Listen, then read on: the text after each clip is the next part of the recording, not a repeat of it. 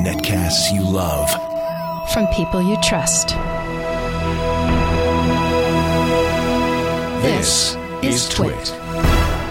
Bandwidth for This Week in Law is provided by CacheFly at CacheFly.com. This is Twill, This Week in Law with Denise Howell, episode 106, recorded April 8, 2011. Deva meets Zediva.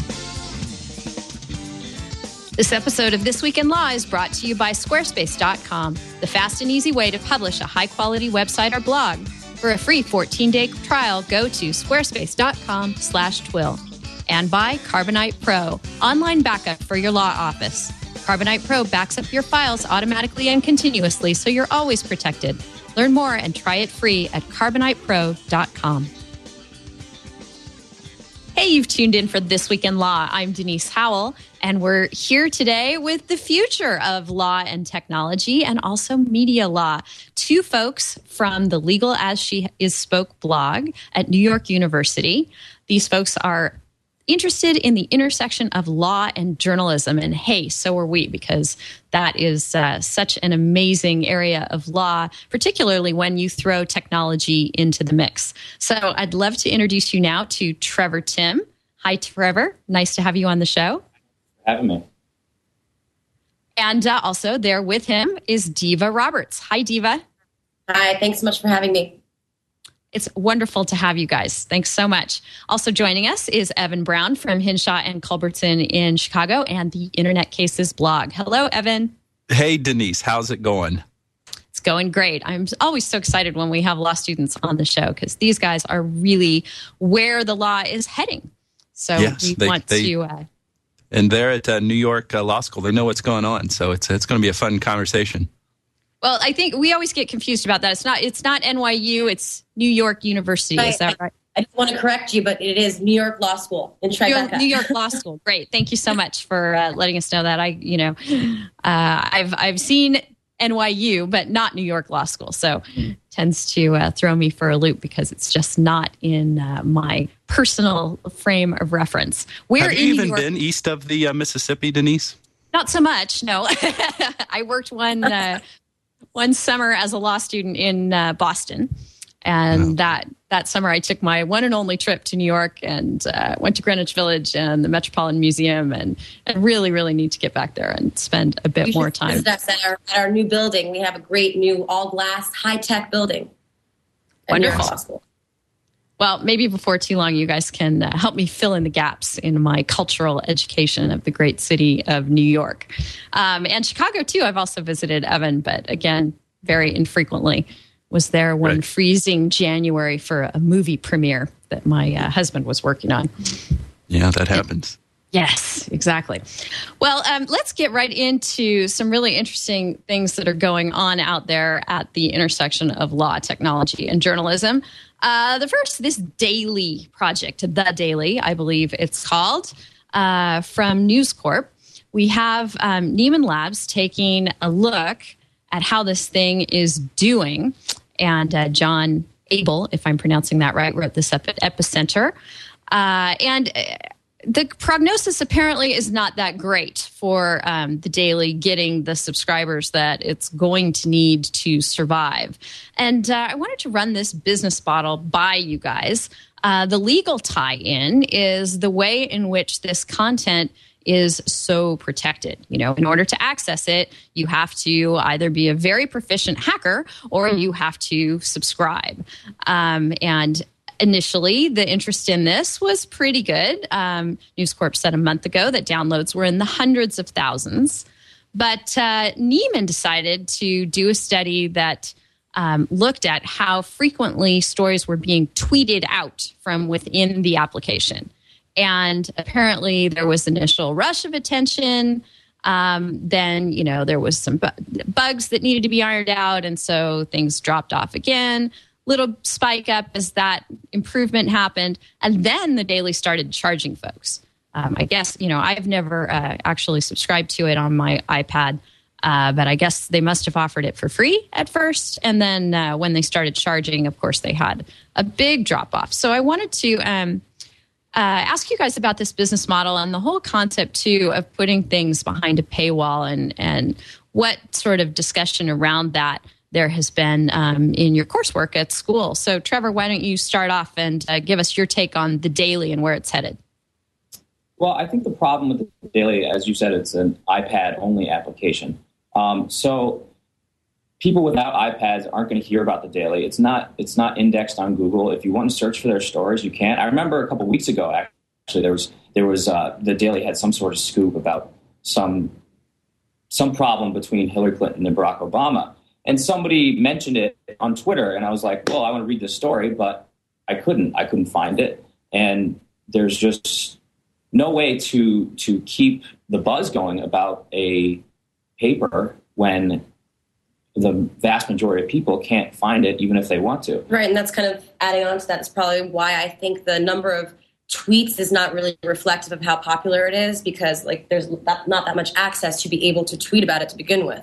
So it's not really a good gauge of popularity, as the study is trying to say it is. Right. I think just to get down to their methodology, I think what they're trying to track is tweets from within the application itself. So that's that may be the only way that you can tweet about stories. Exactly. In the Daily. Like the problem that, you have to be within the application itself to send out tweets, and people might not want to do that. That's not how they tweet any other story. I see what you're saying. Yes. And so it's just kind of limiting the reader completely. And they said they got a lot of press at the beginning because they offered it for free. People download it for free, so they could send out a press release saying we have hundreds of thousands of people. But once people start to realize they have to buy it, why would they buy the Daily? The Daily made a big splash about hiring a bunch of reporters, but if they're not offering truly original content, there are hundreds of other applications that you can get for your iPad where you can read just as good quality journalism for free. So it's a perplexing strategy in my mind. Yeah, I couldn't agree with you more. I like this term that John Abel over at Epicenter coined, and he calls it the link and search economy. And he posits that this isn't really part of that economy because of the various barriers to being able to both link and search for these articles. Evan, for me, this is a complete deal breaker. The Daily will never be part of how I gather information and pass it along. And I do think that our news consumption dynamic has changed from a time when people used to read an article and think about it, and then maybe, if they bumped into a friend, they would discuss it. Now, I think as we are all actively engaged in reading, we're thinking as we read how to pass it along. We're aggregating and what is the word I'm looking for? My poor brain is just completely going by the wayside these days. Well, we're doing that. We to a certain extent want to curate stuff for people. That's the word. Thank you very much. Right. Yes, we want to curate. We're curating as we read. And I know that, as I go along, immediately when I realize that this article is pertinent to someone in my life, be it a business contact or a personal contact, my Aunt Millie, whatever, I need to be able to, pretty immediately turn that around and send it to them and make sure that it's gotten in front of them. So, Evan, do you think that business models like this that ignore that reality have a prayer? And have you read the Daily? I've never read the Daily. I don't have an iPad. That's maybe the biggest reason. But, who knows whether they have a prayer? It just doesn't seem really intuitive to me and I'm just speaking as one who consumes content on the web and considers myself a curator and certainly enjoy sharing content that I find interesting and put greater value on content that others who I respect and admire in my social network to put greater value to that. So to me, it just seems like a model like this, which is operating outside of this link and search economy, does away with the very best attributes of the web that pertain or that deal with or kind of take advantage of the fact of the widespread distribution of things. When you were talking about your aunt, you want to share something with her, for example, something will come into your awareness and you'll want to share it with a particular person that for example. I think that most of us who do the kind of stuff that we do, we write blogs, we pay attention to what we're putting out on Twitter, we update our Facebook status, we maybe maintain a Tumblr log or whatever. We have this kind of generalized impulse to want to share with those who are following us. It's almost as if there's this entity out there comprised of those who are enthusiasts of your content that you are either creating yourself or wanting to share. So when we can have that abstract idea in mind, the web allows us, and these tools that we have on the web allows us to do that very easily, and that's really the beauty of it. If we're going to do something that's outside of that environment, or operating in a parallel universe, a parallel ecosystem out here outside of that link and share system, namely behind a walled garden or some kind of closed thing like the Daily here, you're going back to what Rupert Murdoch seems to think is something grand, this way that people really, what he talks about is it's the model for the ways stories are told and consumed. Well, sure, that's the way that stories were told and consumed, in the Pleistocene era, 12,000 years ago, sure. But we've got a lot more wonderful ways of distributing information now with the open web and this, we keep saying it ad nauseum now, this link and share economy environment. That's really where information goes, and it's where our natural tendency to go find information is, and it's where it can have its greatest effect. And so it seems a real shame to separate or extract oneself from that really vibrant and dynamic environment. So if it has a prayer, it's got to be notwithstanding those obstacles that I see to it. So related to, sorry, go ahead, Deva. I was just going to say, with all that being said, and I agree with everything that Evan has said, but I'm kind of confused as to what the Daily is even saying its selling point would be in today's market, I guess. Well, let's think about that. They want to present something that is an enjoyable read on the iPad, that is timely, although it certainly is not as timely as going directly to the web, but timely enough, they think, for most people's interests and needs, and is a Flipboard-like experience, that really leverages the capabilities of tablet devices and operating systems to make reading on that platform a pleasure. So, I think that those are good starting points, but everything we've been discussing, I think dooms it to not gaining a whole lot of traction, either among sort of the masses of people who are out there who aren't going to want to pay for the experience, or among folks who are very connected, such as Evan was describing, and need to be able to curate and share as they go along and read. So along these lines, you guys are there at New York University. I'm sure the New York Times is a big part of your online and possibly offline lives. And you're focusing there on law and journalism. So talk to me about the paywall that has just gone into effect and what the reception has been there among the student body. Well, actually, I was just going to say, going off Evan's point, where he was talking about linking and sharing, the New York Times, I think, is doing some things a little better than the Daily in that sense, in that the New York Times says that you can now have 20 articles for free online, and then after that, you have to start paying. But there's also kind of different loopholes in their system where if you click a link on a social network site like Twitter or Facebook, then you can essentially click on unlimited articles. And so this is their solution to get around the problem of well, everybody's sharing with everybody, and we don't want to be left out of that loop. At the same time, I think that's a huge hole in their strategy because, I mean, I know a lot of younger people like us. At this point, we might not even go directly to the New York Times site. We might get sent the story on Twitter, or, somebody will email us a link. And so it's a lot easier for us to get around that paywall.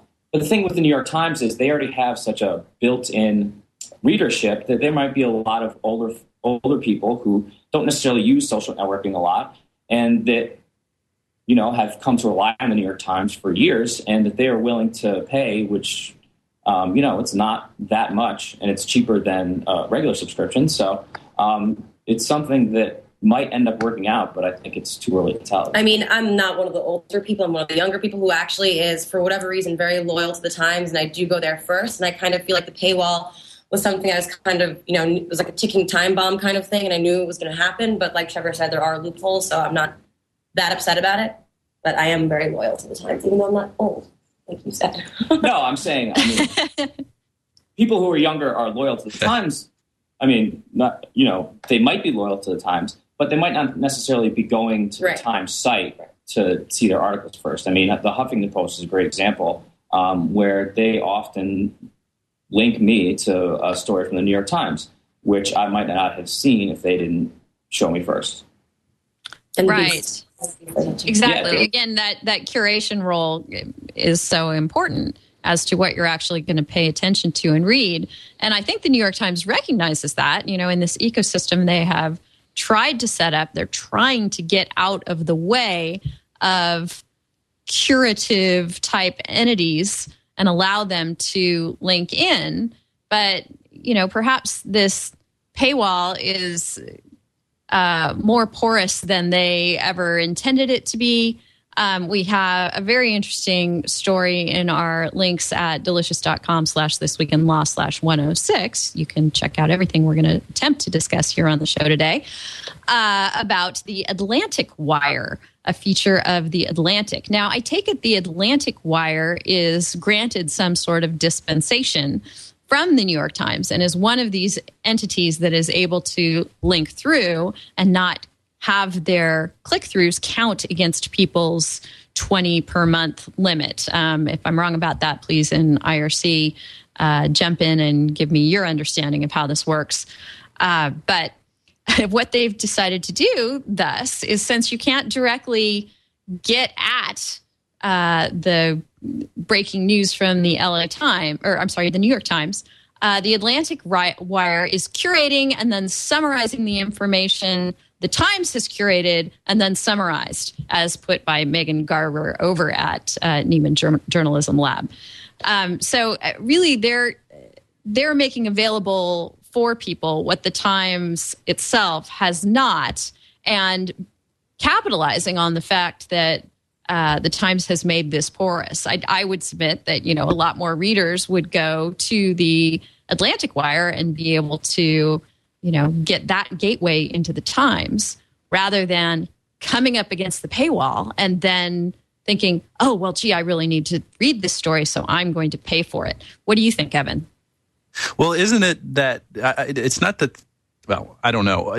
I read this not as the Atlantic Wire having some special dispensation, but that they were just essentially recommending good content for you to click through and use your, like free 20 clicks per month. And so that if you were to choose to click on one of these links provided by the Atlantic Wire, that would count against your 20 clicks. And so once you had exhausted those options or those possibilities, you couldn't go in anymore. Isn't that what they're doing here? So it's like that's an extra step. Also.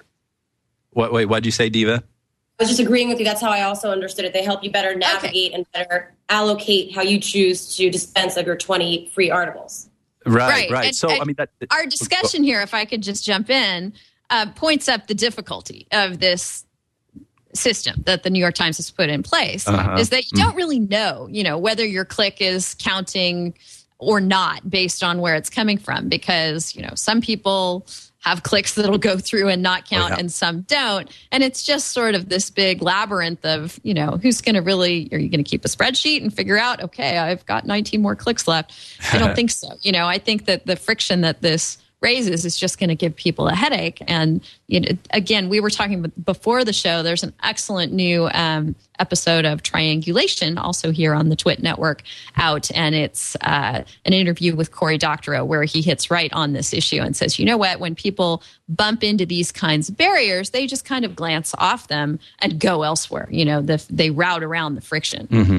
My impression with, sorry to interrupt you, but my impression with trimmings is that clicking on the trimmings link wouldn't count as using one of your 20 free articles. I would imagine they're considered a third party, and if you click through them to the Times article, then that would count. But I'm not sure. Is that your impression too? I mean, it's really complicated. I think if you use a search engine, find stories, you get a certain number more per day, and then social networks unlimited. And so I think the purpose of their is to avoid using up your... Yeah, it's either to avoid using up or just to use your clicks more carefully. More efficiently, yeah. Right. And the true brilliance from all this comes from the Atlantic Wire's opportunism in actually building something of interest that is based on this. I mean, it's very, it's a great example of yes. So it's filling in a certain, it's occupying a special place in that ecosystem. It's selecting itself that way. And it's the coolest part. Entrepreneurial zeal to do it quickly. Yeah, and kind of on the other end of that, there was as soon as actually this paywall was announced a couple weeks ago, there was a Twitter account that started right away called Free New York Times. And so essentially it was just somebody saying, you know what, we're going to just link to every story on Twitter, and anybody who wants to read the New York Times for free can just follow us on Twitter. I think that's a little different than what they're doing here, because they're more curating here. They're giving their opinion. And I'm pretty sure the New York Times sent that Twitter account a cease and desist letter 2 days later. So it's not, people aren't going to be able to bypass it that easily to the point where they're blatantly just saying, listen, here's the free paper. We'll give you the links. They're going to have some sort of value added part there. By the way, the new Twill drinking game is every time somebody says curate or curation, take a drink. Definitely for this show. We didn't come prepared for that, though. We just have our coffees. Yes, and I'm still before noon here on the West Coast, so I would need a mimosa or something to join you. Every reason to play then. Let's go. Yes. It's happy hour somewhere. Right. So, our tip of the week last week on episode 105 was how, one very legal way of getting around the Wall Street Journal's paywall is to click in. And that's quite a paywall. That one is much less permeable than the New York Times. But if you click in from a Google search, then you're in to the full text article, at least for as long as they're making it available. And that's probably quite temporary as well. But, if you have a group of people you're trying to convene around a story like I do for this show each week, it's very helpful to be able to say, okay, well, go to the first search result here and you'll get the full text of the article, at least for the duration of time that you need to be looking at it. So, even this very, very stringent paywall, they have had to sort of bow to the fact that they want people coming in from Google, so they're going to make that exception. Yeah, I think Wall Street Journal is a interesting case because, Rupert Murdoch owns the Wall Street Journal, just like he owns the Daily, whereas the Daily is seen as failing right now, although it's too early to tell. And the Wall Street Journal's paywall has probably been one of the only successes because, the Wall Street Journal, kind of like the New York Times, is an established, newspaper in this country looked at as one of the 2 or 3 top national newspapers, and they can offer something truly unique, as in they offer business news that no one else offers. And that's the thing with the Daily is that what is the Daily offering that none of these other papers are offering? I mean, sure, they might have good reporters, but are they stories that you can't find anywhere else? And I think that's the number one issue that they're going to ultimately run into.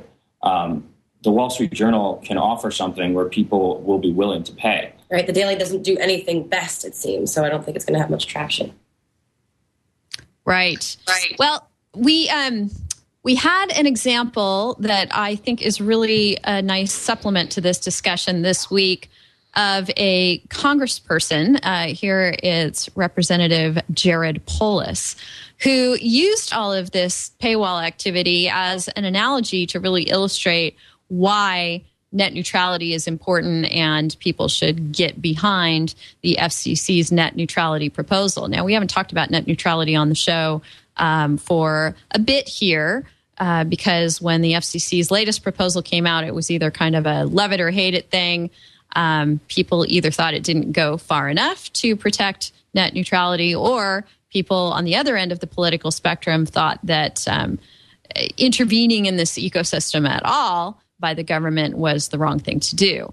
And for some reason, this has tended to break down on party lines, with Republicans being anti the new proposal and Democrats and independents and libertarians being more for it, sometimes paradoxically so.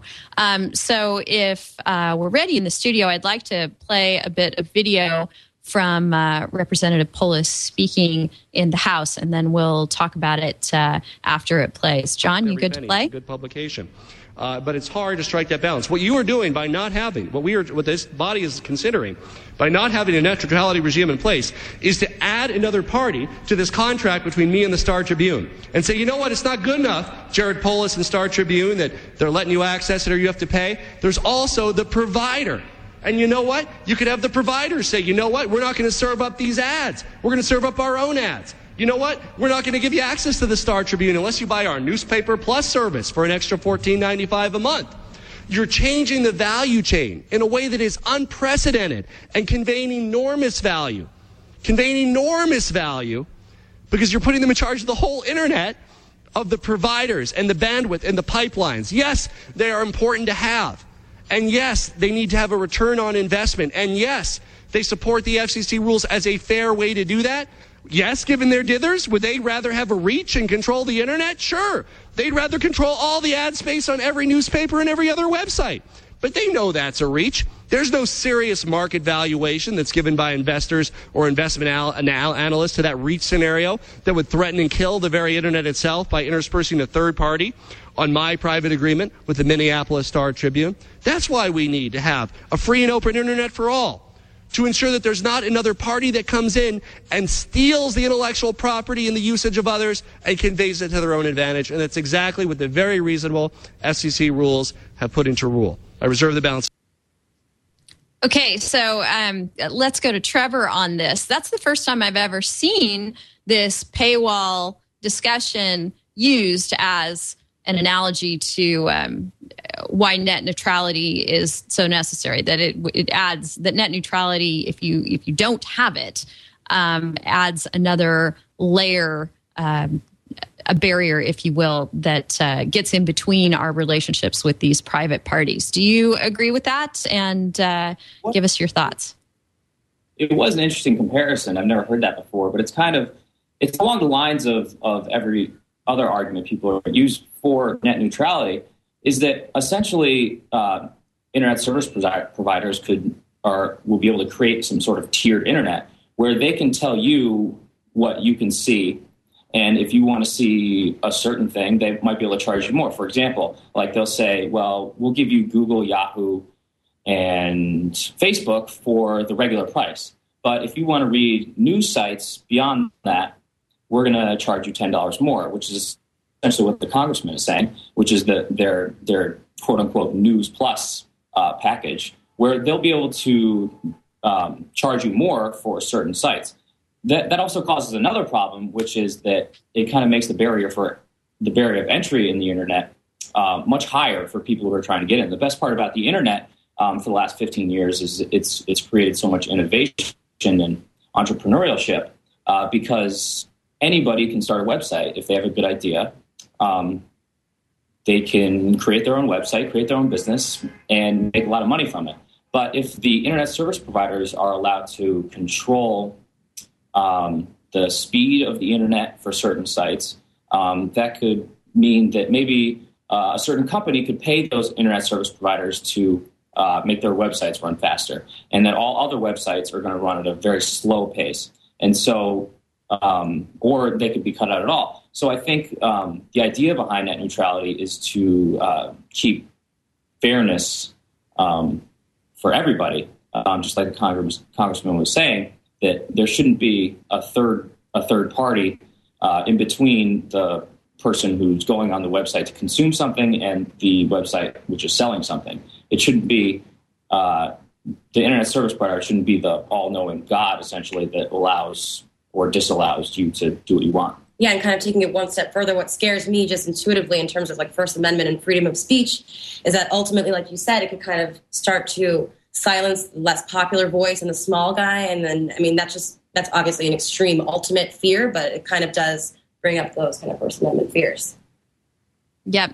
Evan, I was heartened to see that there are congresspeople out there that, seem to be quite passionate if you take Congressman Polis's rhetoric as an indication on the topic of net neutrality and of protecting it and backing the FCC.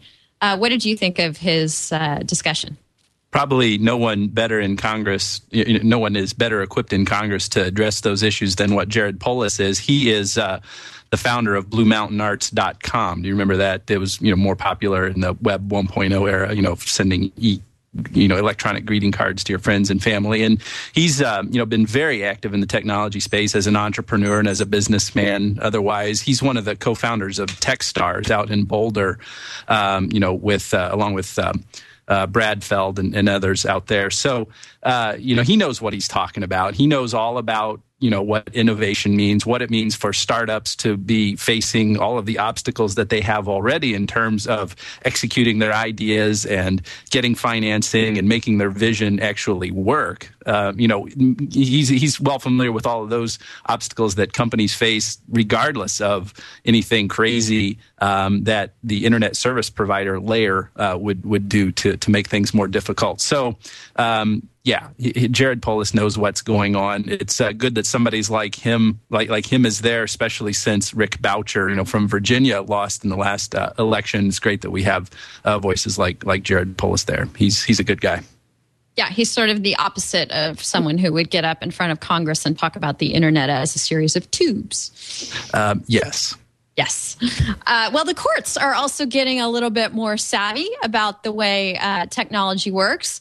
And we've got a decision about the impact that IMs can have on written contracts. And I want to get to that in just a moment after we thank one of our sponsors here for episode 106. And that is Squarespace.com. Squarespace.com is the fast and easy way to publish a high-quality website or blog. I use it. A lot of my friends use it. Certainly go to squarespace.com and go to their examples page, and you can see the whole range of things that people are doing with Squarespace. Really, the limitations are only bounded by your imagination and vision as for what you want your site to be, whether you're interested in having a pretty straightforward blog or a much more rich and full web experience for people visiting your URL. You can do it all with Squarespace. Its UI is incredibly easy to use and intuitive. You can use it to create and manage any kind of website or blog. It's optimized for both beginners and CSS experts. There are hundreds of design templates to choose from, and it's so easy to take one of these really great templates that they put out there for you to pick and then customize it to make it look however you would like and design it to fit your needs. The all-inclusive service includes several modules to build your website. There's a blog module that includes import and export support for WordPress, Blogger, Movable Type, and TypePad. And that means your data is not locked in to Squarespace. We're talking about openness and net neutrality, and this is very consistent with those ideals and goals that you can, once you put something in somewhere, you can readily get it out and you're not going to be blocked by any kinds of barriers. There's a forum component. There's a form builder to collect information from site visitors. There are all kinds of widgets to bring in your social media presences, whether it's Flickr or Facebook or what have you, Twitter. You can integrate all of that very seamlessly with your site, with the widgets that they make available, Google Maps, and more. There's website tracking and built-in wonderful and, again, out of the way, not in your face just leveraging the way the web properly works, search engine optimization, permission access handling, cloud architecture for speed and site stability, an innovative drag-and-drop AJAX interface, and iPhone and iPad apps that let you log into your website and update it on the go. You can use Squarespace for all your website needs, build it, host it, and update it anytime, and you get a free 14-day trial when you go to squarespace.com. So don't take my word for it. Go over there, log into Squarespace, sign up for a free account. You don't need a credit card. For 14 days, you just try it out. You build your own site. They'll help you get a custom URL. They'll help you very seamlessly point that at your Squarespace site. And when you go on over there, use the URL squarespace.com/twill to tell him that you heard about it on This Week in Law. Thank you so much, Squarespace, for your support. Okay, Evan, let's talk about written contracts and the fact that they often have clauses in them that state that oral modifications are not going to change the terms of the contract. So, in other words, the parties could be negotiating about their contract or talking about it after the fact and having a discussion in person or by phone, or perhaps, on a show such as this. And that those discussions they have about the terms are not going to actually change the terms of the contract until everybody agrees and they write something up and they execute it in a legal fashion. Right. Now we've got a case out there that says that they can be having an IM discussion and actually result in an enforceable, completely valid modification of their contract. You want to tell us what happened there? Sure. I heard about this case from a post that Venkat Balasubramani, who, is a friend of Twill, has been on the show a few times. He writes over at Eric Goldman's blog. Eric Goldman, Professor Goldman, also, having been appeared on Twill many times. So Venkat wrote about this case called CX Digital versus Smoking Everywhere, which comes from the federal court, the Southern District of Florida, in the last week of March. So what we have here is a company that sells these electronic cigarettes, which are, a smoking alternative, evidently more healthy. And they, this seller of electronic cigarettes worked with this company called CX Digital, who ran an affiliate network. Affiliate marketing network. So, people would have their websites and have these links and sending, to the extent they could send business through and sell electronic cigarettes, the affiliate marketer would get a cut, and the seller of the e-cigarettes would pay a fee for the sales. So there was this contract that put a daily limit on the number of sales that the cigarette manufacturer seller would pay for it, would pay commissions on. And that was originally set at $200 per day. They would only pay, commissions up to that number per day. And so then these products got much more popular as time went on. So there was this IM conversation, and there's an excerpt from it in the case, just, 5 or 6 lines of this IM conversation here between the seller and the affiliate market network owner here. And it was just saying, the affiliate marketer was saying, we can go up to 2,000 orders per day if we have your blessing.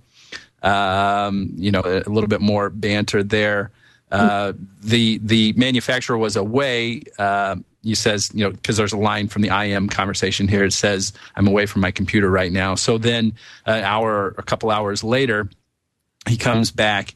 The manufacturer writes back on IM and says, no limit. And then here's where the funny part is. The response in the IM here from the affiliate marketer was one word: awesome! Exclamation point. So that is the writing that served to modify this contract. And the way that it was modified was it lifted this limit of 200 sales per day that the manufacturer would pay for, and went all the way up, no limit. So they were then bound to pay commissions on all of the sales, which, as we were saying, had increased in popularity. The product had increased in popularity, so there are more and more sales. So the contract was held to be modified, or found to be modified, and it resulted in something like a $1.2 million judgment in favor of the marketing company, who was, because of this IM conversation, operating without a limit on the number of sales it could send every day. So not only was it kind of cool that the contract was modified, but it was also had very significant financial consequences for the parties involved as well. So nothing to be taken lightly, that's for sure.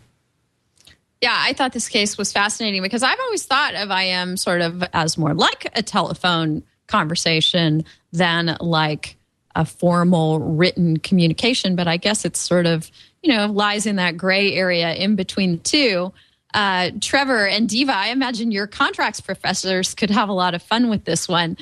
Deva, yes. What would you say, if you were hit with an exam question about whether or not this was a well thought out, well reasoned, proper decision under the law?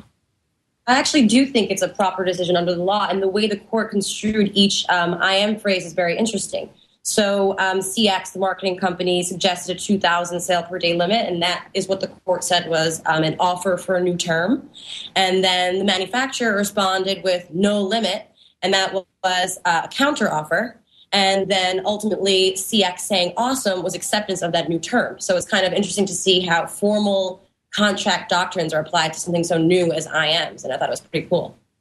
Trevor, if this conversation had happened by phone instead of IM, would you feel like the contract should have been altered? Is there any magic to having it happen in the IM format?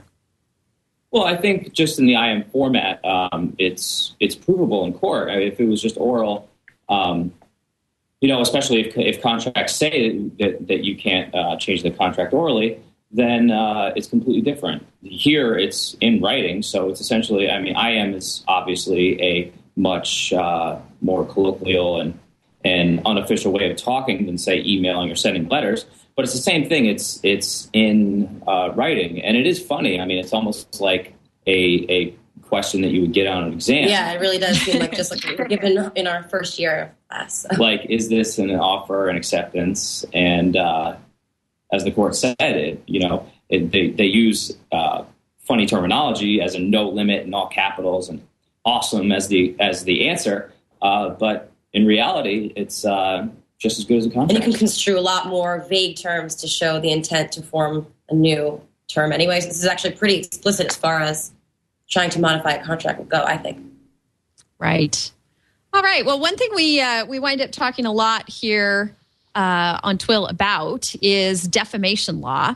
And since we have two folks who are studying law and journalism, I wanted to throw in a case that highlights that, something that's going on right now and unfolding over the last couple of weeks is the very popular Top Gear show on BBC.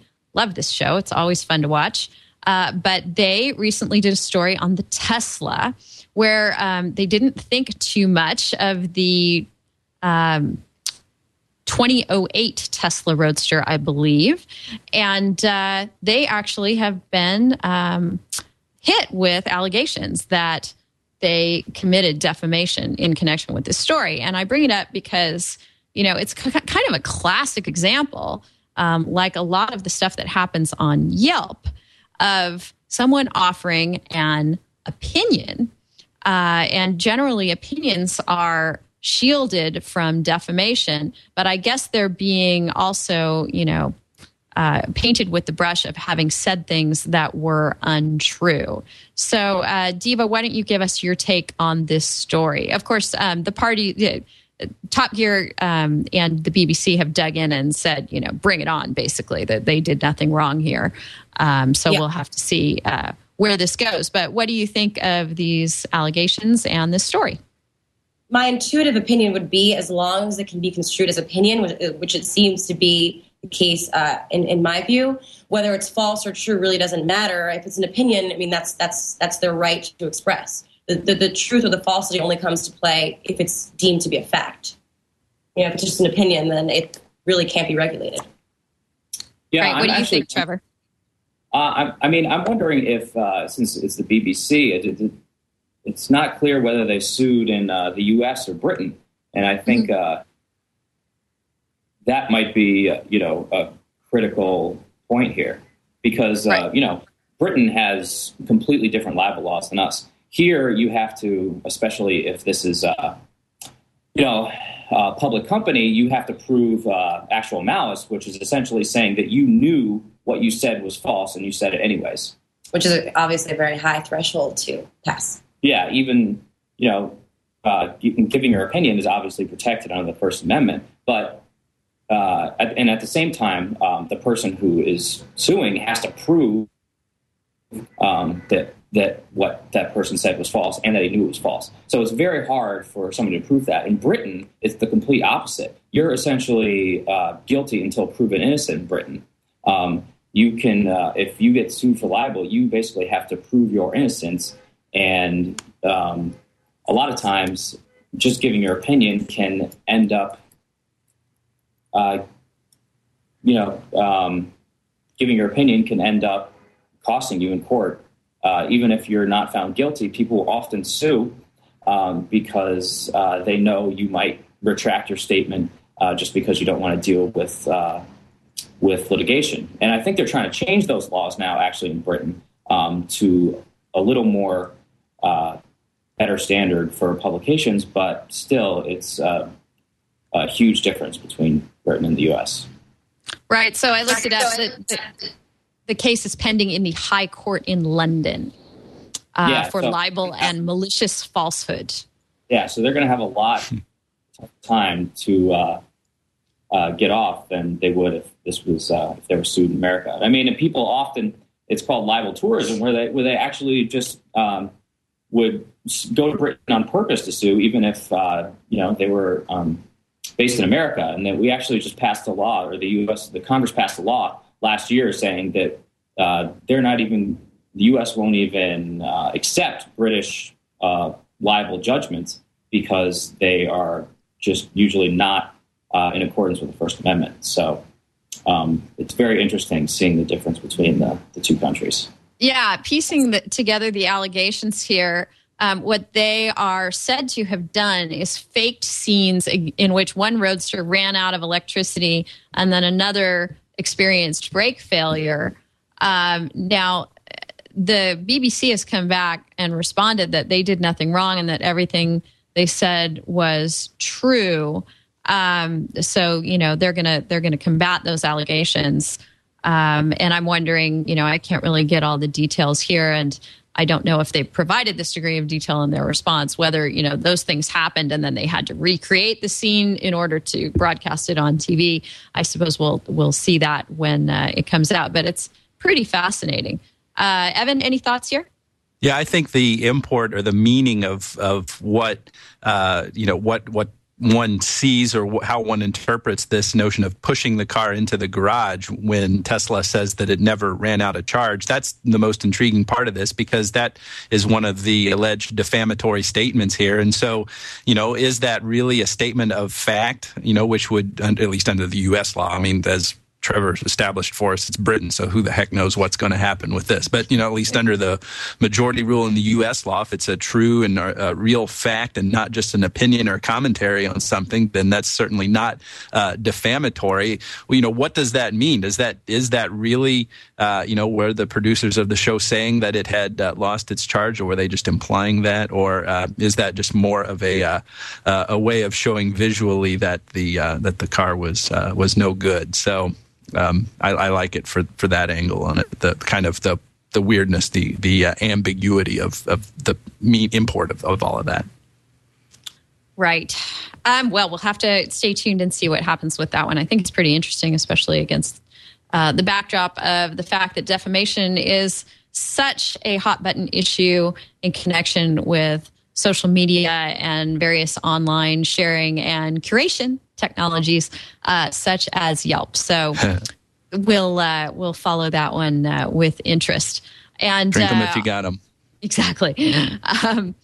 Also, really fascinating, I think, is this development of the Zediva technology, a new streaming startup, and I think it's really interesting against the backdrop of Amazon's Cloud Drive and Cloud Player. So I want to get into Zediva and what it does and whether it has any sort of legal future. But first, I want to thank our other sponsor for this episode of This Week in Law, and that is Carbonite Pro.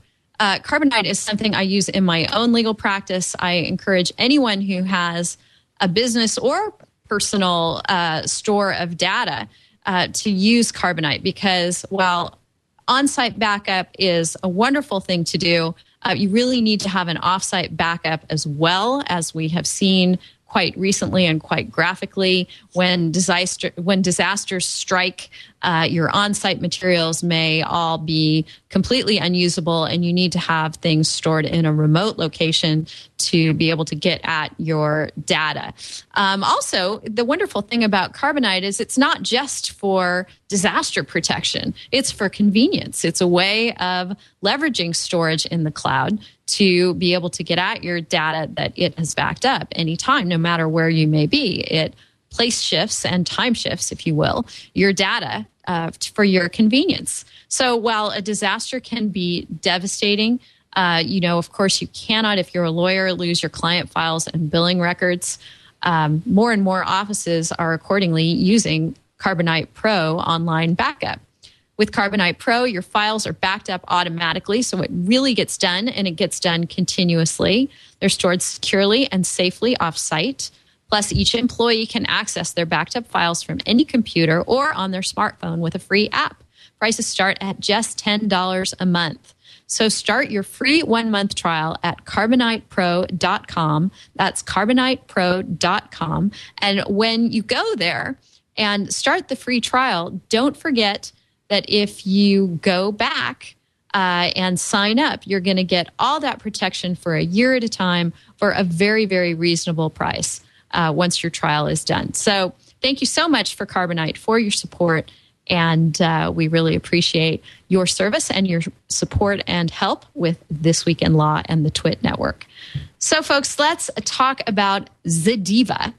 And Professor James Grimmelman, over in your neck of the woods in New York, has done a pretty thoroughgoing analysis of what it is and the fact that he doesn't think it has a prayer from the copyright standpoint. But, last week we talked a lot about Amazon's Cloud Drive and Cloud Player and the various legal issues around that, of letting users upload their own data to a centralized server and then access it from other devices and in other locations.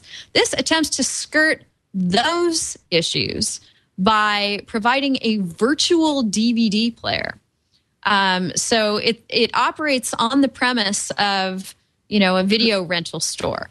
You go in and you pick a movie that you want, and then you stream it from Zediva. And while you're doing it, that movie is unavailable to other users.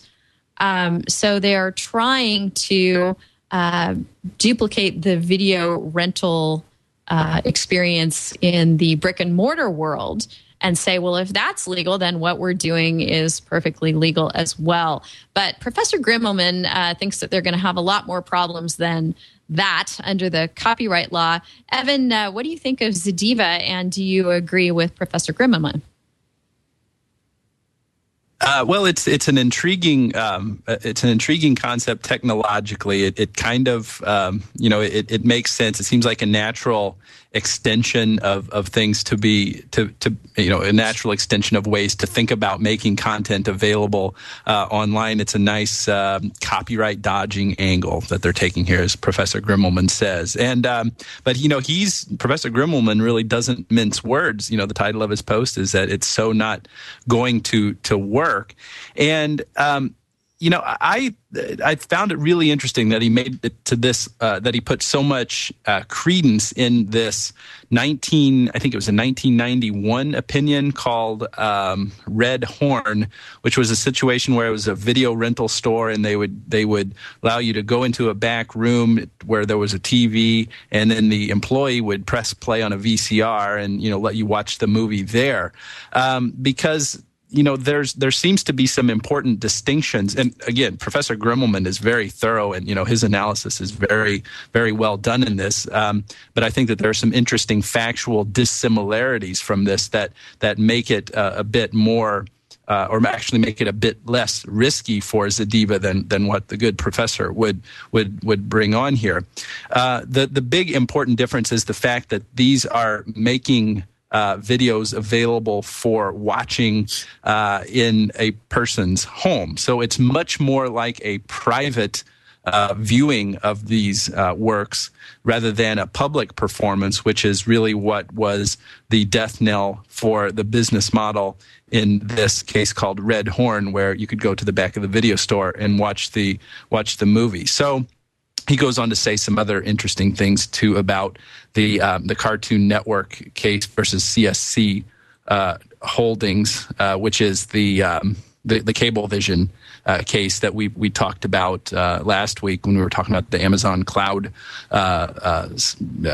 scenario, brouhaha, if you will. So it really is. And I guess the point I was wanting to make with what he said about that was the important thing was that it was an individual copy. The thing that made the cloud DVR okay in the Cablevision case was that it was an individual cached copy, one copy per user, that really made what was one of the things that made that okay in terms of that business model. So when we get to these kinds of discussions about fine distinctions to be made in copyright law, it very well illustrates how some of those very distinctions we're trying to draw are rather silly and don't make a whole lot of sense when you look at it, kind of step back and put some, just general wisdom or common sense approach to all this stuff.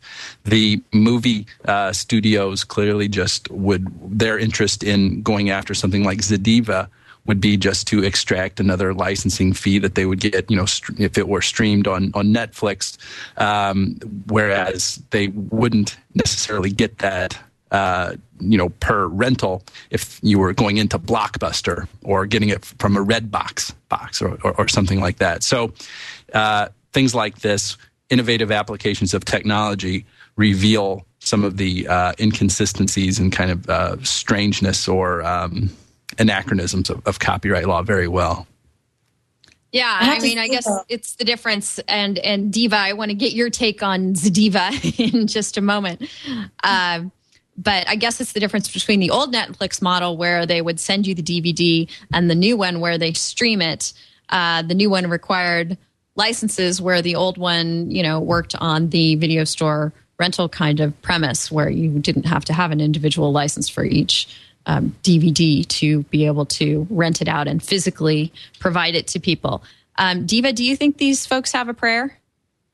The reason why I think Professor focused in on the Red Horn case is not because of the facts necessarily, but because of the key line of reasoning when they said the definition of a public performance, if the same copy of a work is repeatedly played, even if it's at different times, it still constitutes a public performance. So whether that's like a big picture view or not, I think Professor Gurman was trying to predict which way a court would go. Right. And with that definition of a public performance, I think that this would constitute public performance and therefore within the realm of the control of the copyright holder. So I think he was just trying to predict based on past cases where it would fall out. And I think he's right. It almost seems like and I didn't go back and read the Red Horn case, but it almost seems as if it was a little bit self-contradictory, because in that case they did talk about the private nature of these rooms that you would go to. And so if all we're coming down to is making a distinction on the fact that the little enclosure that you're in to watch this movie happens to be located within the walls of a video store rather than being within your home somewhere else, that is what makes a difference as to whether or not this public I'm sorry, I didn't mean to say public because that's the whole point we're trying to get at. That's what makes a difference as to whether this performance is public or private. Isn't it seems really fine. In the Red Horn case, I thought they held the opposite, that just because you're confined, I might be wrong, but it said just because you're confined to a private space doesn't really have any indication on whether or not it's public or private. Well, yeah, that's what it said, but there was some language in there, at least in this excerpt, that kind of at least made a nod to the fact that that you were it wasn't like just being out there in the open as if you were standing out there, next to where the videos are sold. That's why I thought it was a little bit internally contradictory or self-contradictory to a certain extent. And what sense does that really make? You're still just watching a movie and no one else can see you watching it. Yes, there are metaphysical distinctions between that, but why do those distinctions translate into differences in the way that the copyright law is going to be applied? That's my question. That's for all this. Why do I feel like these people going into back rooms in video stores were probably not renting The Lion King? I don't know. Well, that Just was a a thought. different case. There was there was one where you go in for 5-minute increments. I have no idea what that one was all about. Okay. Trevor, any thoughts on Zediva? I mean, it's certainly, you got to hand it to him for trying to innovate and come up with a creative business model and some novel legal arguments. But, and in some sense, I wish that, there was a way to make this kind of thing work. But as Professor Grimmelman comes down to it, at the end of his analysis, the closest thing we have to look at out there that actually works and can legally exist is Netflix. And they have had to jump through tons of licensing hoops to be able to do what they do. So what do you think? I mean, I agree with Professor Grimmelman's point, which is that, this is kind of a clever legal hack, as they explained. But in reality, the loophole isn't really there, or if it is, courts just going to allow it. They will find a way to shut this down because this is just an enormous, if this is left to stand, then it will change literally the whole industry of renting movies online and essentially just have a get around of copyright. And it just seems to me that however clever it might have been and however well it's working now, there's just no way that courts will let this. Yeah, and in terms of enforcement, because one of their key factors is that when one DVD is checked out, no one else can check out that exact copy. But who's going to enforce that? If they have one more of the same copy going around, who's really going to ever know? So kind of also enforcement's an issue. And I believe, I could be wrong, but if they take out the DVD, multiple people can still watch it from different places. So that's just another layer of the public performance, which I just don't see them being able to get around. Right. Well, I want to talk about a couple of cases that have come down recently that have whoppingly big dollar numbers involved in them. First, I don't think we've discussed on the show yet, although I know we've discussed it elsewhere on the Twit network, the $75 trillion in damages that the RIAA has sought against LimeWire. $75 trillion. And there have been all kinds of wonderful infographics and things out there about how much money that is. And Evan, maybe we did talk about it last week because you were talking about stacking the money up. That was John Frieden. He said it would go to the moon and back like 48 times, something like that. Exactly. I don't know. So we did touch on it last week. I wanted to just toss it out there. There has been, no new real development. Of course, the judge, Kimba Wood, thinks that this request is absurd. Clearly, there will be a large dollar amount thrown in there, but the statutory damages allow for very, very large awards in copyright cases. So I wanted to toss this to our law students. Again, this is one for your con law class now about the constitutionality of statutory damages under the Copyright Act. Trevor, any thoughts about parties who seek $75 trillion in damages in lawsuits? Well, I mean, just from a practical point of view, I don't understand why they would do this in the first place. They knew this would get out in the news and everyone would laugh at them. Obviously, downloading music for free is illegal, but the RIAA goes out of their way to kind of screw their customers, essentially. They're suing them for, they'll sue just a regular 13-year-old girl for $22,000 because she downloaded one song for free that she shouldn't have. It's just poor PR, in my opinion, because it makes them look ridiculous on one end, and a judge isn't going to give them $75 trillion. They must know that, considering it's literally more money than there is in the world. So from that point of view, I just don't see. I I mean, I know they're looking at it as they should be able to collect for every download that happens, but it's just not tenable, and they probably know that in the end.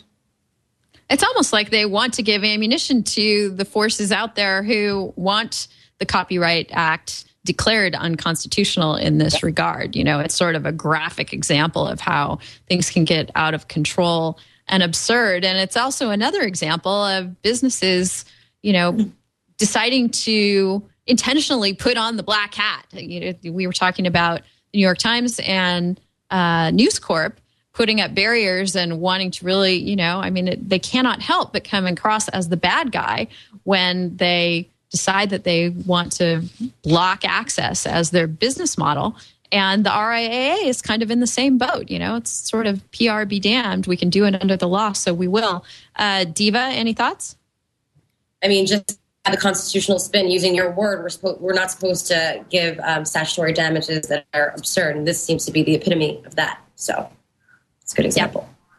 All right. Well, so an example of a court deciding that a damages award was just too big, and this number was far less than the one that we're talking about in the trillions of dollars.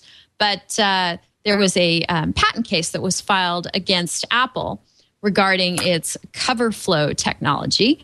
And, you know, a longstanding patent dispute, Mirror Worlds claimed that its patents were infringed in coming up with that methodology of making text and graphics flow by nicely as they do in iTunes. They got an enormous award against Apple that Apple appealed, and the appellate court agreed with Apple, and the judge was definitely of the mind that $625.5 million in damages would have been too high for this kind of infringement.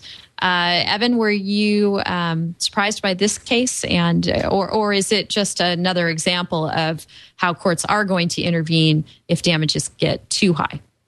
I didn't know quite what to make of this. I mean, the evidence would seem to suggest that the $625 million was grossly out of proportion to the, you know, so-called market value of this, because there was some evidence before the court that said that the patents had first been assigned for $210,000 and then again for $5 million. So apparently there was an accelerating or escalating value to these things. But with either of those numbers, you know, you'd have to really be on a nonlinear upward trend to get up to $625 million or $208.5 million for each of the three patents.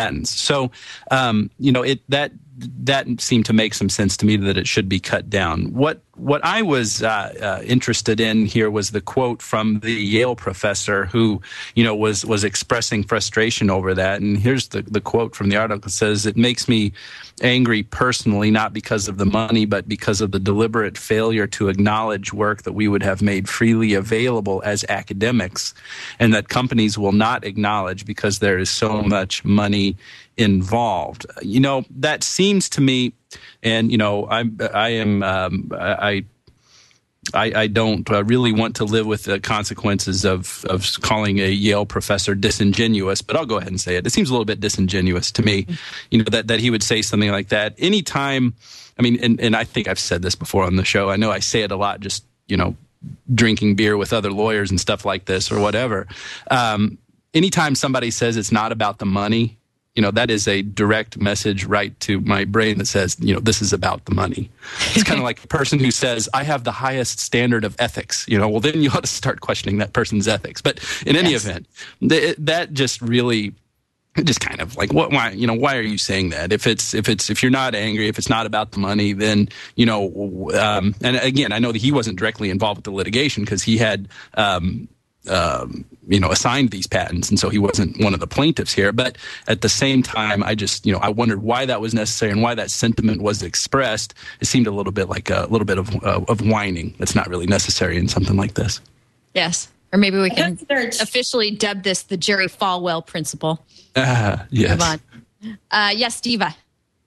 There are two additional things at play here. I think that the fact that Apple should have been aware of pre-existing patents because, in America, people are you're supposed to be on the lookout for patents that already exist. You have a duty to do so, and a company such as Apple certainly has the resources to do that. So I think that's also a reason why it weighed against Apple. And also, just the sheer amount that the patents were sold for is not really the only indicator of how much damages there should be. We have to look at lost profits and things of that nature. So I think that just because the patent initially sold for $200,000 and then $5 million is not the sole determining factor for damages in this case.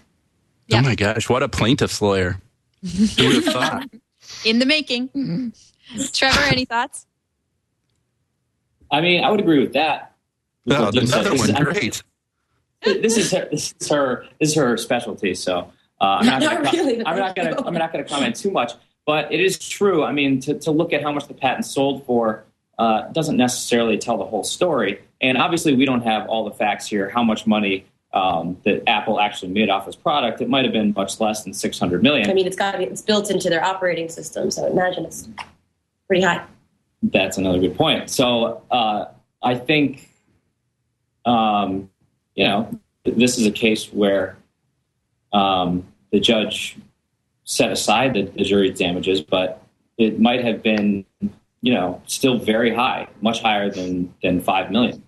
There you go, Deva. When you're doing your patent litigation on the plaintiff side, you said, of course, it's built into their operating system. Plaintiffs, lawyers, in patent infringement cases, they'll take, the most obscure feature of some, larger system that's covered by the claims of the patent and talk about how that was like what sold the whole, that's like what made, Microsoft great was just some little subroutine deep within notepad.exe.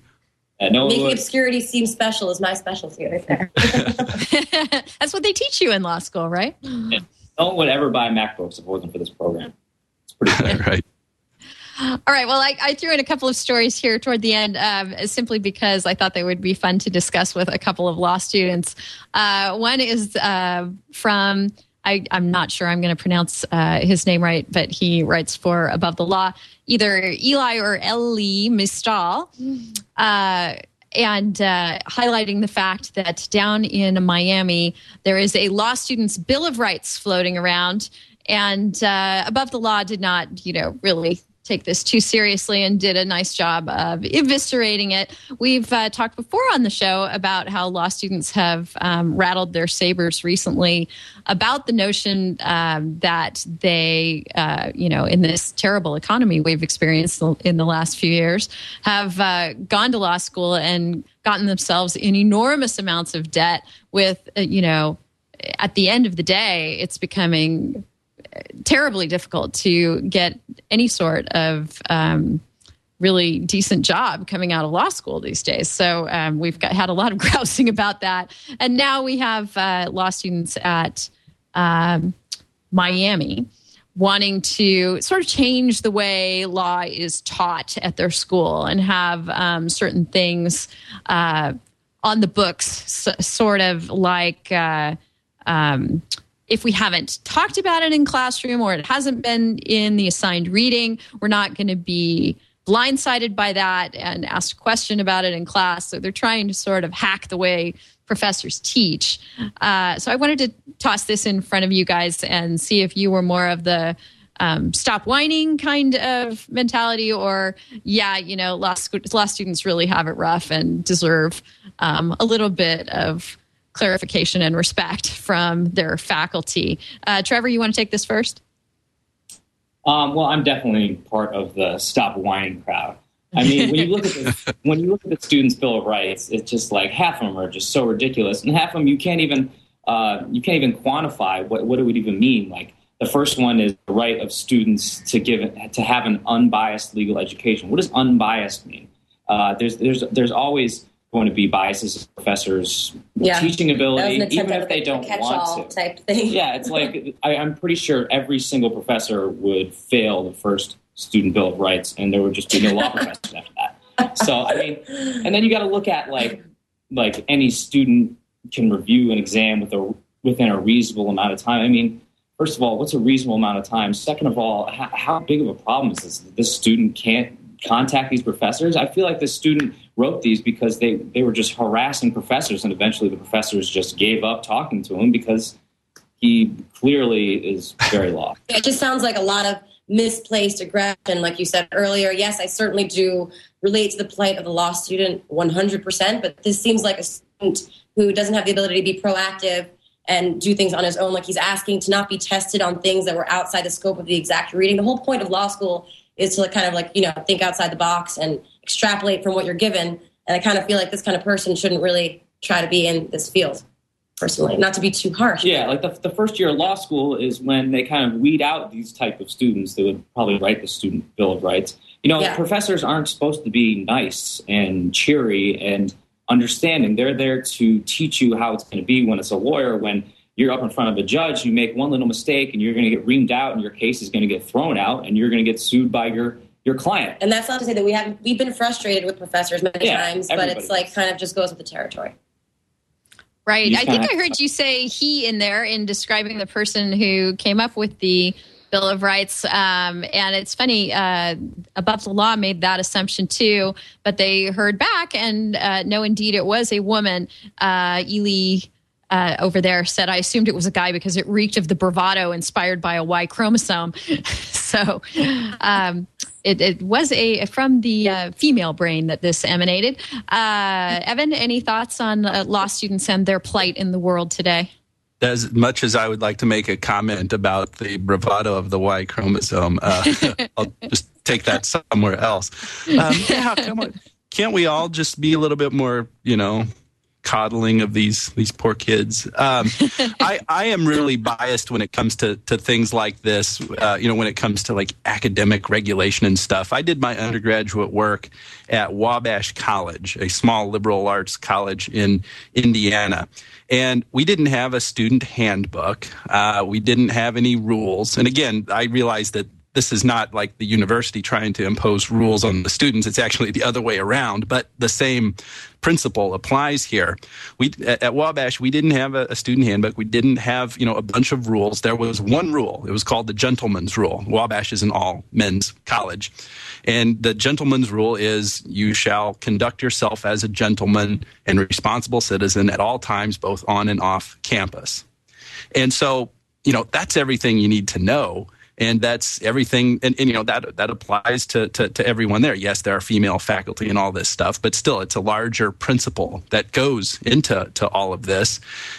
Everybody deserves to be treated with civility and fairness and responsibility and accountability, and that goes, that's bi-directional. Instructors need to be responsible to their students, that they're in charge of teaching, just like students need to be responsible that they're living up to their end of the bargain. We'll do the reading, come to class prepared, be ready to be challenged and to challenge other students and stuff like that. So when I guess what I'm saying, by explaining the origins of my bias and why I feel that way, or I guess it would actually be a prejudice towards something like this. I'm saying that this is a bit coming at it the wrong way. These are important issues. If students are being disrespected and they're not getting the value from their education and they're being treated, in violation of some standard of reasonable fairness, then something's got to be done. But just declarations like this are just great fodder for AboveTheLaw.com.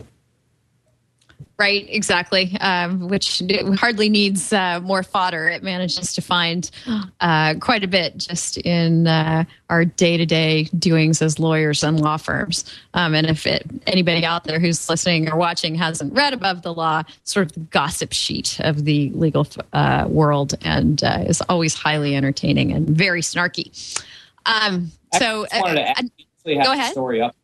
We actually have a story up on Legal As She Spoke, the New York Law School blog, about the same topic, and someone kind of expanded on what Above the Law is and how legitimate this could actually be, even if it somehow passed the student body. So if anyone wants to check that out, it's at lacesblog.com.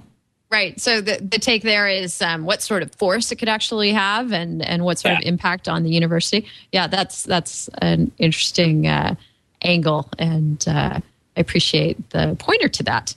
So another thing that I wanted to discuss that's always sort of out there, we don't talk about it much on the show, but one of the most vocal segments of the legal marketplace these days is the e-discovery arena. And these are the vendors out there who are trying to make it easier or even possible to navigate the ocean of information, be it on paper or electronically stored, that it goes into resolving a big lawsuit. And these folks are very determined and very creative in the way they market their services. And they certainly, are always in your face as to, how competent you are with your e-discovery and whether you're using the right tools. And it's a very competitive field.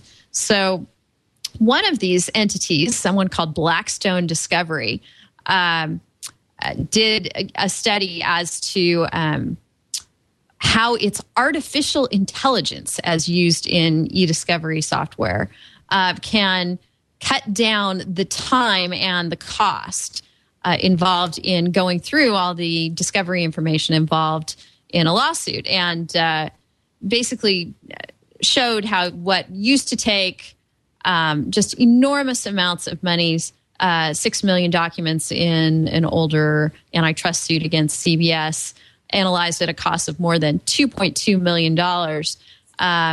This Blackstone company helped analyze 1.5 million documents for less than $100,000. And I bring it up for two reasons. I bring it up because, number one, I think that the notion of artificial intelligence as applied to this field of endeavor is pretty interesting. They try to have alarms go off, for example, when you're following along with an email exchange between people, and all of a sudden the exchange cuts off, and you can tell that the people have decided to talk about the topic by phone. And, that the assumption is that they might have done that to cover their tracks, so there is no paper trail of what they're doing, and the software will call that out as a red flag and encourage the lawyers working on the case to delve into that more thoroughly, and other sorts of tweaks like that.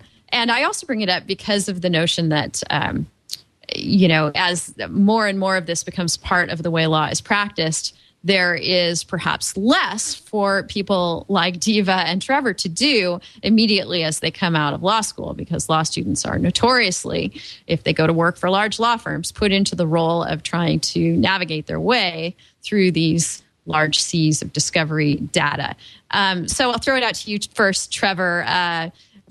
Comment either on, the interestingness of the software or the impact economically on the legal profession, or both. Well, yeah, I was just going to say, you brought it up, but I think a lot of companies realized in the last couple of years when the economy kind of took a downturn and they had to lay off a lot of people, the technology has advanced so far at this point that sometimes, they're not going to need to hire those people back, because they have programs like this where it said, in 1978, it costed CBS $2.2 million to go through a bunch of documents, whereas now it would just be a fraction of the cost because they can have this e-discovery artificial intelligence. At the same time, if people know that lawyers are just using these computer programs to search through documents, there's easy ways to get around that too. If you're going to talk about something, just talk about it in code words, and then maybe the opposite side won't be able to pick it up. So I think it's not going to completely replace lawyers, but it definitely offers a deeper solution in some areas. And it definitely doesn't bode well for us coming out of law school. I can guarantee that much. Well, actually, it could bode well for us in a way because, just some firsthand experience. I worked at Skadden Arps after college as a legal assistant, and most of my tasks were to manage data rooms, and they looked much like the photo and the article that we were given about this. So we would have hundreds and hundreds of boxes to sift through, and we would charge, a lot higher than we probably should have to go through them. So I think for efficiency's sake, it's definitely valuable. And also how it might bode well for us is that maybe the level of work we'll be given right away will be higher because we'll no longer have to do the sift through all the boxes. That's true. Once we have a job, it'll be much, much better. Yeah, I would think, as someone who used to work for a big firm long ago and was involved in a couple of large discovery cases that including using what was then, the state of the art in e-discovery software. I'm sure it's come a long way since then. The tedium was pretty high for the lawyers involved. The more that we can use software to automate those tasks and make the lawyers actually have, a stimulating job to do, the better for the individual lawyers. I don't know if it's the better for the law firm because, either way, they get to charge their lawyers out at exorbitant amounts of money. Right, exactly. Evan, as someone within a firm, what do you think of all this? I think I have 3 points on this. Let me remember what they are because I just had them in my mind there. The first is I think it's easy to overstate the number of cases that law firms work on that implicate or require this type of advanced technology. I mean, yes, this technology is very helpful in, the Enron case, for example, or, huge cases with, thousands and thousands of pages of documents. And, there are still a lot of cases out there, litigated matters where, despite what the electronic discovery vendors who spam you, who send you a bunch of marketing material and want you to believe, there's still a lot of cases that aren't all that, intensive when it comes to the amount of electronically stored information. So that's one point. The second point is that, the use of these technologies, which I think of kind of as semantic technologies, because I like thinking about the semantic web, and I think of, the emphasis on the meaning of stuff as being an applicable principle for not only a fixed data set, but the web at large.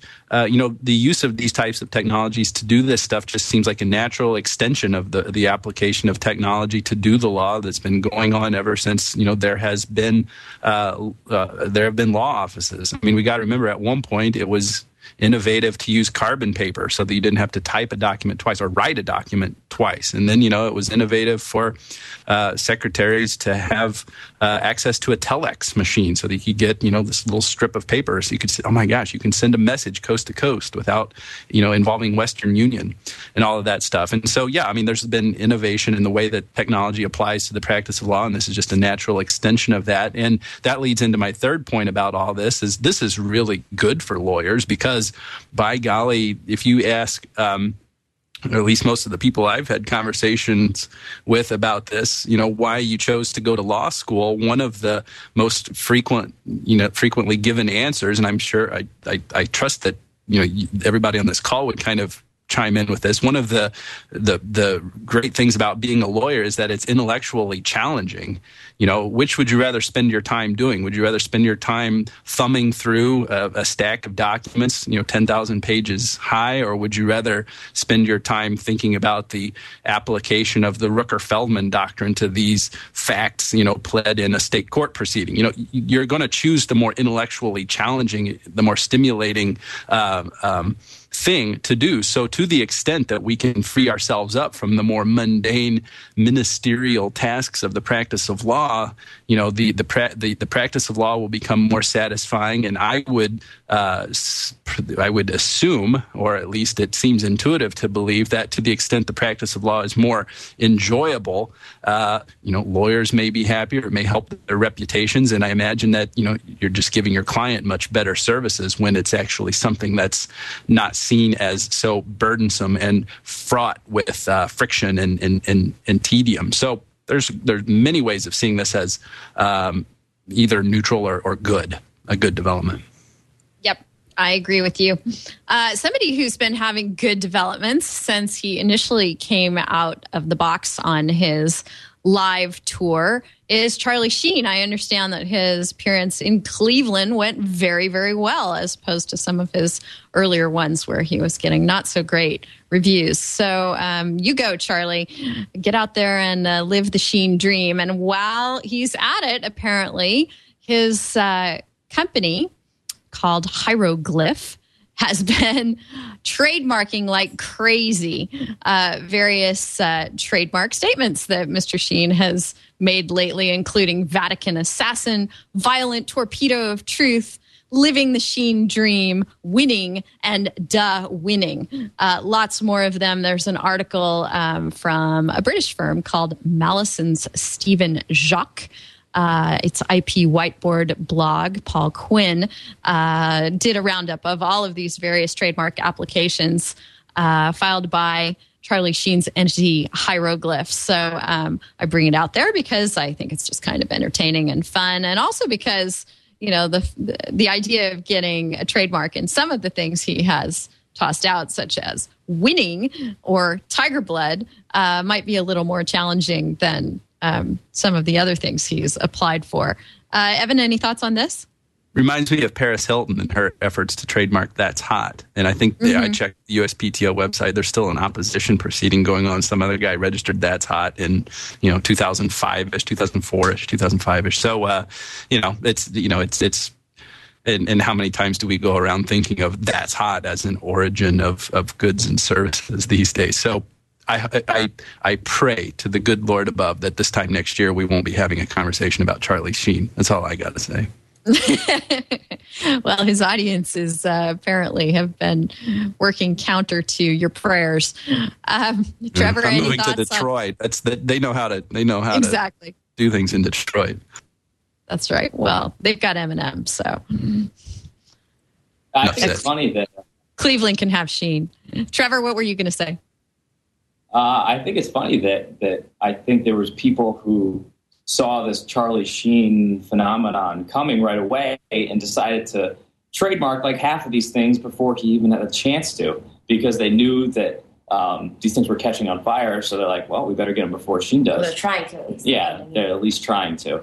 Right. And like you said, I mean, like a phrase like winning, as soon as you think of that, somebody trying to trademark that, it sounds kind of ridiculous. Right. You can't really block that Remember some hipsters wear it now, that brand Winners Only or Winner's Circle or something, or maybe it was, I was busy drinking Pabst Blue Ribbon at a art gallery, and never mind, I'm sorry. Well, we got to hear that story at some point, Evan. Maybe not right now. Deva, what were you going to say? I mean, it's kind of ridiculous, but you can argue that he's really built up such a brand association, or how they would call it in trademark law, secondary meaning, that he'll win out against these other people for certain terms that are like a little bit more higher in the hierarchy of what's protectable. Maybe tiger blood, it's, very strongly associated with him and whatever product he's going to connect it with, because you have to connect a trademark with products and services. Like, I'm guessing he said clothing and things like that. So there's an argument there that it's very much associated with his new brand that he's creating. Well, the footnote to the story that is not included in this article is the extent to which people have gone out and registered these URLs as well. And whether Sheen's company, Hieroglyph, has attempted to do that too. I'm sure they're trying if they have not yet done it. And maybe now our listeners will go out and see exactly whether SoberValleyRanch.com is available or not. So with that, I think we'll go into our resource of the week. This is something I think you linked to, Evan, that I checked out and thought was really, really cool. It's over at LLRX, wonderful resource on law and technology by Ken Struton over there. It's part 2 in a series of articles he's done on the topic of emerging legal issues in social media. And it's a great guide. I would put it up there sort of on a par with the EFF's blogger guide and materials, and the guide for podcasters that Colette Vogel worked on a while back. Definite guidelines and something that should be in everybody's toolbox who's engaged in social media personally and professionally. They touch on the legal issues around professional journals and blogs, and a whole host of other various things that we talk about on the show all the time. So I encourage you to go check out emerging legal issues in social media for things of that nature, including lots of the stuff we talked about today, defamation and getting around protective measures that are put in place and privacy and all the things that regularly come up on our show. So do take a look at that resource. And another resource I just wanted to mentioned it earlier in the show. If you have not checked out the current issue of Triangulation, where Tom Merritt and Leo Laporte interview Cory Doctorow, they talk about paywalls, they talk about business models, they talk a ton about publishing and the future of publishing. So a really wonderful, I think, point of interest for the folks who listen and tune into Twill. And for our tip of the week, I'm going to go to Deva first and see if she has any tips for our listeners. This might be kind of a micro tip, but if you curate what you're doing, you're safe. You have to add value. So keep that in mind when you're linking to paywalled items. All right. Good to know. And Trevor? I think along those same lines, it's just with, like you said, social media just is involved in so many aspects of our lives. You have to be careful what you say, because even just one line on Twitter can get you sued for libel. So make sure you think twice before you put something out there. That's right. And listen to Twill to make sure that what you're doing isn't running afoul of the latest in the court's analyses of how this all unfolds. So with that, I want to go ahead and wrap this episode of This Week in Law and thank our wonderful panel, Trevor and Deva from New York Law School. We really appreciate your being here. Tell us a little bit more about your Legal As She Is Spoke blog and what its purpose and goal is. Deva, why don't you start? I think the purpose and goal of Legal As She Is Spoke is to kind of provide an angle that is not covered by the mass media, a legal angle that either the media failed to discuss in detail or perhaps discuss inaccurately from a legal perspective. So it kind of gives law students the opportunity to break news in their own way. And it was Legal As She Is Spoke has been around for about 2 years now, started by the Program of Law and Journalism at New York Law School. And so far, I mean, now that we've started to build up a readership, it's turned out really well. We churn out multiple articles a day. We take, like Deva says, we would take an article maybe from the New York Times that talks about a legal issue, but doesn't really explain it in detail, or maybe they may get some facts wrong, because reporters sometimes when talking about legal issues are going to gloss over things or completely leave them out or say something wrong. So we're there to kind of explain the law to the public. Right. And so I always like to tell people where they can find our panelists after the show. If they'd like to get in touch, if they have more questions, obviously they can find you guys at the Legal As She Is Spoke blog. Also, Deva, are you on Twitter? I'm actually not. Okay. That's okay. Any other websites or blogs that you want to plug before we go ahead and sign off? I actually run a Twitter feed on WikiLeaks in the law. It's called WL Legal. And I actually curate a lot of news about WikiLeaks and U.S. law and the effects of possible prosecution on WikiLeaks can have on the future of journalism. And he's been very successful with this. If you want to check that out, it's WL Legal on Twitter. Did you, Trevor, did you see that video of that DJ got? I think it was in Iceland, of Julian Assange dancing in the nightclub. Did you see that? Isn't that awesome? Not the best dancer, but it was funny. That's okay. He has other skills, apparently. So that's WL Legal on Twitter. I'm looking forward to following that. Thanks so much for being on the show and for all your thoughts and insights today, guys. It's been great. Thanks so much. And Evan, it's always fun when we have law students on the show, don't you think? It is. It's especially fun. So yeah, great conversation. So really had a good time. We talked about a lot of things. So yeah, we did. All right, so we can continue the discussion, of course, on interesting things that will go on in forthcoming weeks and months over at Evan's blog, internetcases.com, where he's always highlighting the latest and greatest in technology law, and in his Twitter feed, which is also Internet Cases. Yes, thank you. Thanks again for joining us. And with that, we'll go ahead and say goodbye until next week at 11 o'clock Pacific Time, 1800 UTC, where you can catch us live at live.twit.tv. And in the meantime, head over to our Facebook page, facebook.com/thisweekinlaw. I always post up the video of this show and also lots of questions about what we're going to talk about on the next show. So we love to get your comments and feedback on those.